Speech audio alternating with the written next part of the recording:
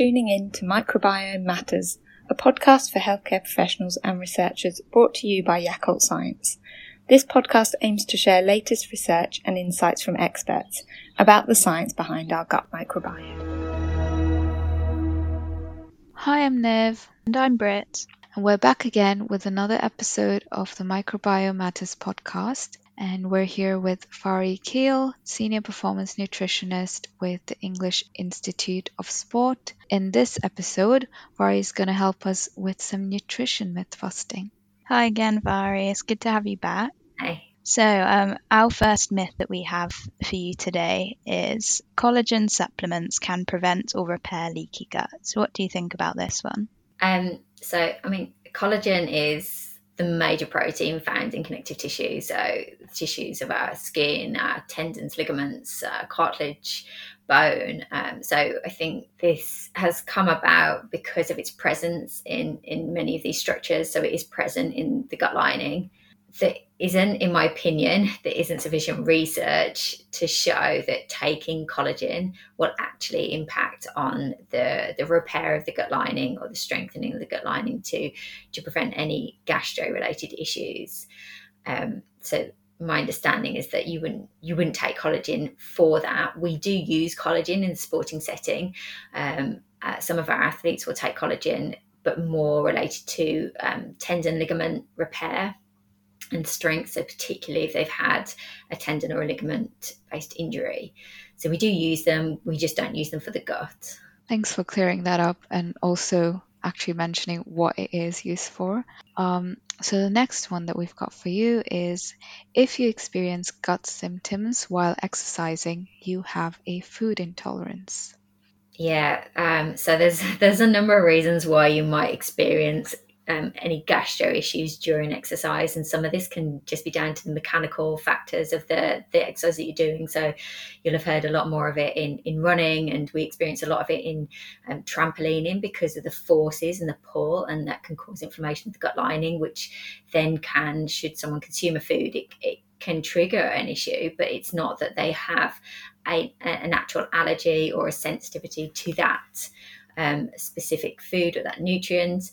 So it can be very misleading. You know, there will be issues that arise in the heat, or just due to the intensity of the work that's been done, and when the blood is redirected to the muscles at really high intensity workloads, and then suddenly there's a reperfusion of the gut as exercise ends, that can cause injury of the gut. And so there's a number of reasons why issues arise, and we have to look at the sport, the environment that the sport is being done in, the intensity, and the individual, and when these issues arise. So often we will look at food, training, diaries, and get athletes to input when the symptoms occur, what foods they've consumed, to see if there's any pattern. But you know, it's such a complex area, and we would often refer then out to a specialist in the field to get clarification, or to start tests to look at this. As an area we would refer to a clinical dietitian to look at the gastrointestinal system, and we'd look at getting tests to test out for any sort of sensitivities or allergies, because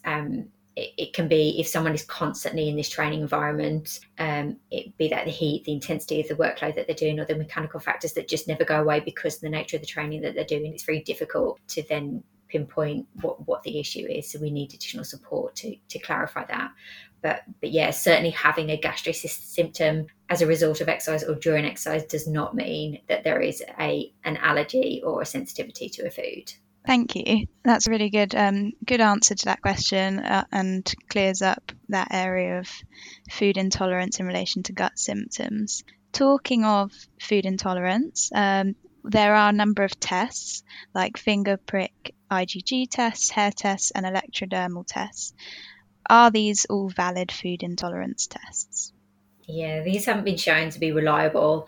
And specifically when you look at IgG, that's the antibodies haven't been shown to be reliable to identify either a food allergy or an intolerance or a sensitivity. So it's really important, again, to, you know, if we get an athlete who is having gastro-related symptoms linked to the food that they're consuming, we will refer to a specialist, and we will get the tests from a medical practitioner a doctor, and we will refer to a clinical specialist dietitian who focuses on the gut to look at what's really happening here and get the right tests done for the right allergies and intolerances, sensitivities that are occurring.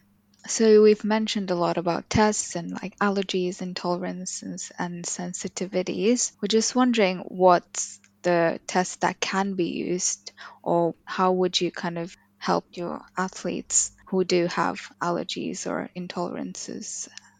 I mean, allergies there is quite a significant difference, and I think people get confused and they'll often say they've got a food allergy, but an allergy is quite a significant immunological response to a food, to a nutrient, such as a peanut allergy, which can obviously result in, in a significant response that can lead to death. So it's very different to an intolerance, which causes more gastric symptoms such as bloating, gas, IBS type symptoms that you might commonly think of. Such as diarrhea and things. So they can be really uncomfortable for an athlete to have to train with, and quite difficult in many situations. So they're very significant, but they're very different to an allergy. So we would have to look at, typically an allergy is quite clear, and you get a lot more responses, physiological responses that are quite clear that there's an allergy going on there, and that needs to be dealt with. So whether that's swelling of the lips, itching, scratching, swelling around the throat area, versus an intolerance that we then need to look at as to, is this a sensitivity, and we just need to reduce the level that they might consume. So someone might be lactose intolerant, for example, but they can tolerate some level of lactose. They just can't tolerate high doses of lactose. So they might find it very difficult to consume a pint of milk, but they might be able to consume a yogurt or some cheese. So it's looking at them on a continuum as to what is tolerable for them without causing any gastro issues that would impact on them in terms of their health and how they feel, and the impact that then has on their training. Thanks a lot for clearing that up, Mhairi.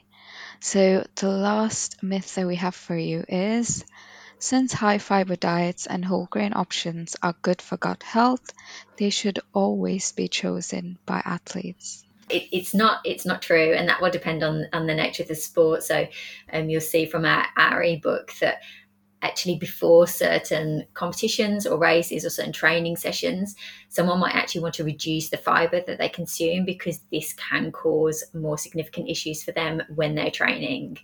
So fiber is can be quite difficult for them to digest, and it takes a lot longer to digest, and therefore that creates challenges for them when they're eating close to a training session to fuel that for that training session. So sometimes we actually recommend taking the fiber down to try and minimize the risk that they would have any kind of gastrointestinal issues that would disrupt their training or their competition performance. So whilst fiber's super healthy, we try and fit it in for those athletes at times where they're not training, on rest days, or further away from their immediate training sessions. Thank you. Yeah, that's a really interesting one, actually, where athletes' lifestyles are so different, and leading up to those competitions, lower fiber might be a better option for them in some cases. Yeah, which can be confusing for some people, because they think they should always be eating the healthy option, and having white bread actually might be for them a good way to fuel without getting a gastro issue. So in that case, what would you say might be like an acceptable level of fiber? You do need some amount of fiber for your digestion. Yeah, so it would be sort of planning that around the day. So it might be that someone has a lower fiber day if they've got double training sessions and they're quite high intensity training sessions. So we might just remove the fiber on that specific day, or if they've got a good break after their second training session where they can get more of a fibrous meal in, so we're still giving them fiber and giving them the nutrients that they obtain from that, but maybe for that specific day it's a low fiber day, and then we pick it up in the rest of the week, or on specific days throughout the week. So sometimes it's a case of we're not actually reducing the fibre, we're just moving it to a different meal time point. Sometimes it is a lower fibre day and we're picking that up the rest of the week. So we're not saying every day of the week would be a low fibre day. So it's difficult to put a specific number on it because it will depend on the individual as to what they can tolerate. Some level of fibre can be tolerated, but for some with really significant gastro issues, we'd really pull that right back. So it's hard to just say one specific number. That will vary across the individual. And does this relate to a certain type of exercise as well? So certain athletes, are they more likely to need lower fibre days before their competition compared to others? Yeah, sometimes it's the individual, but often it's in sports where there is a big mechanical component. So you might see that more in kind of running, triathlon, those sorts of events, ultra endurance type events. And maybe less so with less mechanical load, such as cycling. But that's not to say that always applies. In cycling, sometimes they just simply need to get like really easy digestible calories in. And so sometimes fibre can compromise that just because of it's so filling. So it depends on the nature of the discipline, even within that sport. So, the sport of cycling obviously encompasses so many different distances. And so it might depend more on the individual or the distance that's being covered for that individual, as opposed to the sport necessarily. So, again, not a clear-cut answer. It comes down to largely the individual person, what they can tolerate and what their schedule is. Thank you. Thanks very much for joining us today on the Microbiome Matters podcast. Thanks very much for having me. No problem at all. It's great to hear about all of those myths and actually how, nutrition's so complex and there's sometimes differences for different people. Yeah, it's a very complex area. So that's why we rely on specialists in the field to help us on this area, particularly the gut. Yeah, it's been really insightful speaking to you today, Mhairi. Thanks again. Thanks very much. Thanks for tuning in. For more information and to sign up for future episodes of our Microbiome Matters podcast, go to yakult.co.uk/HCP.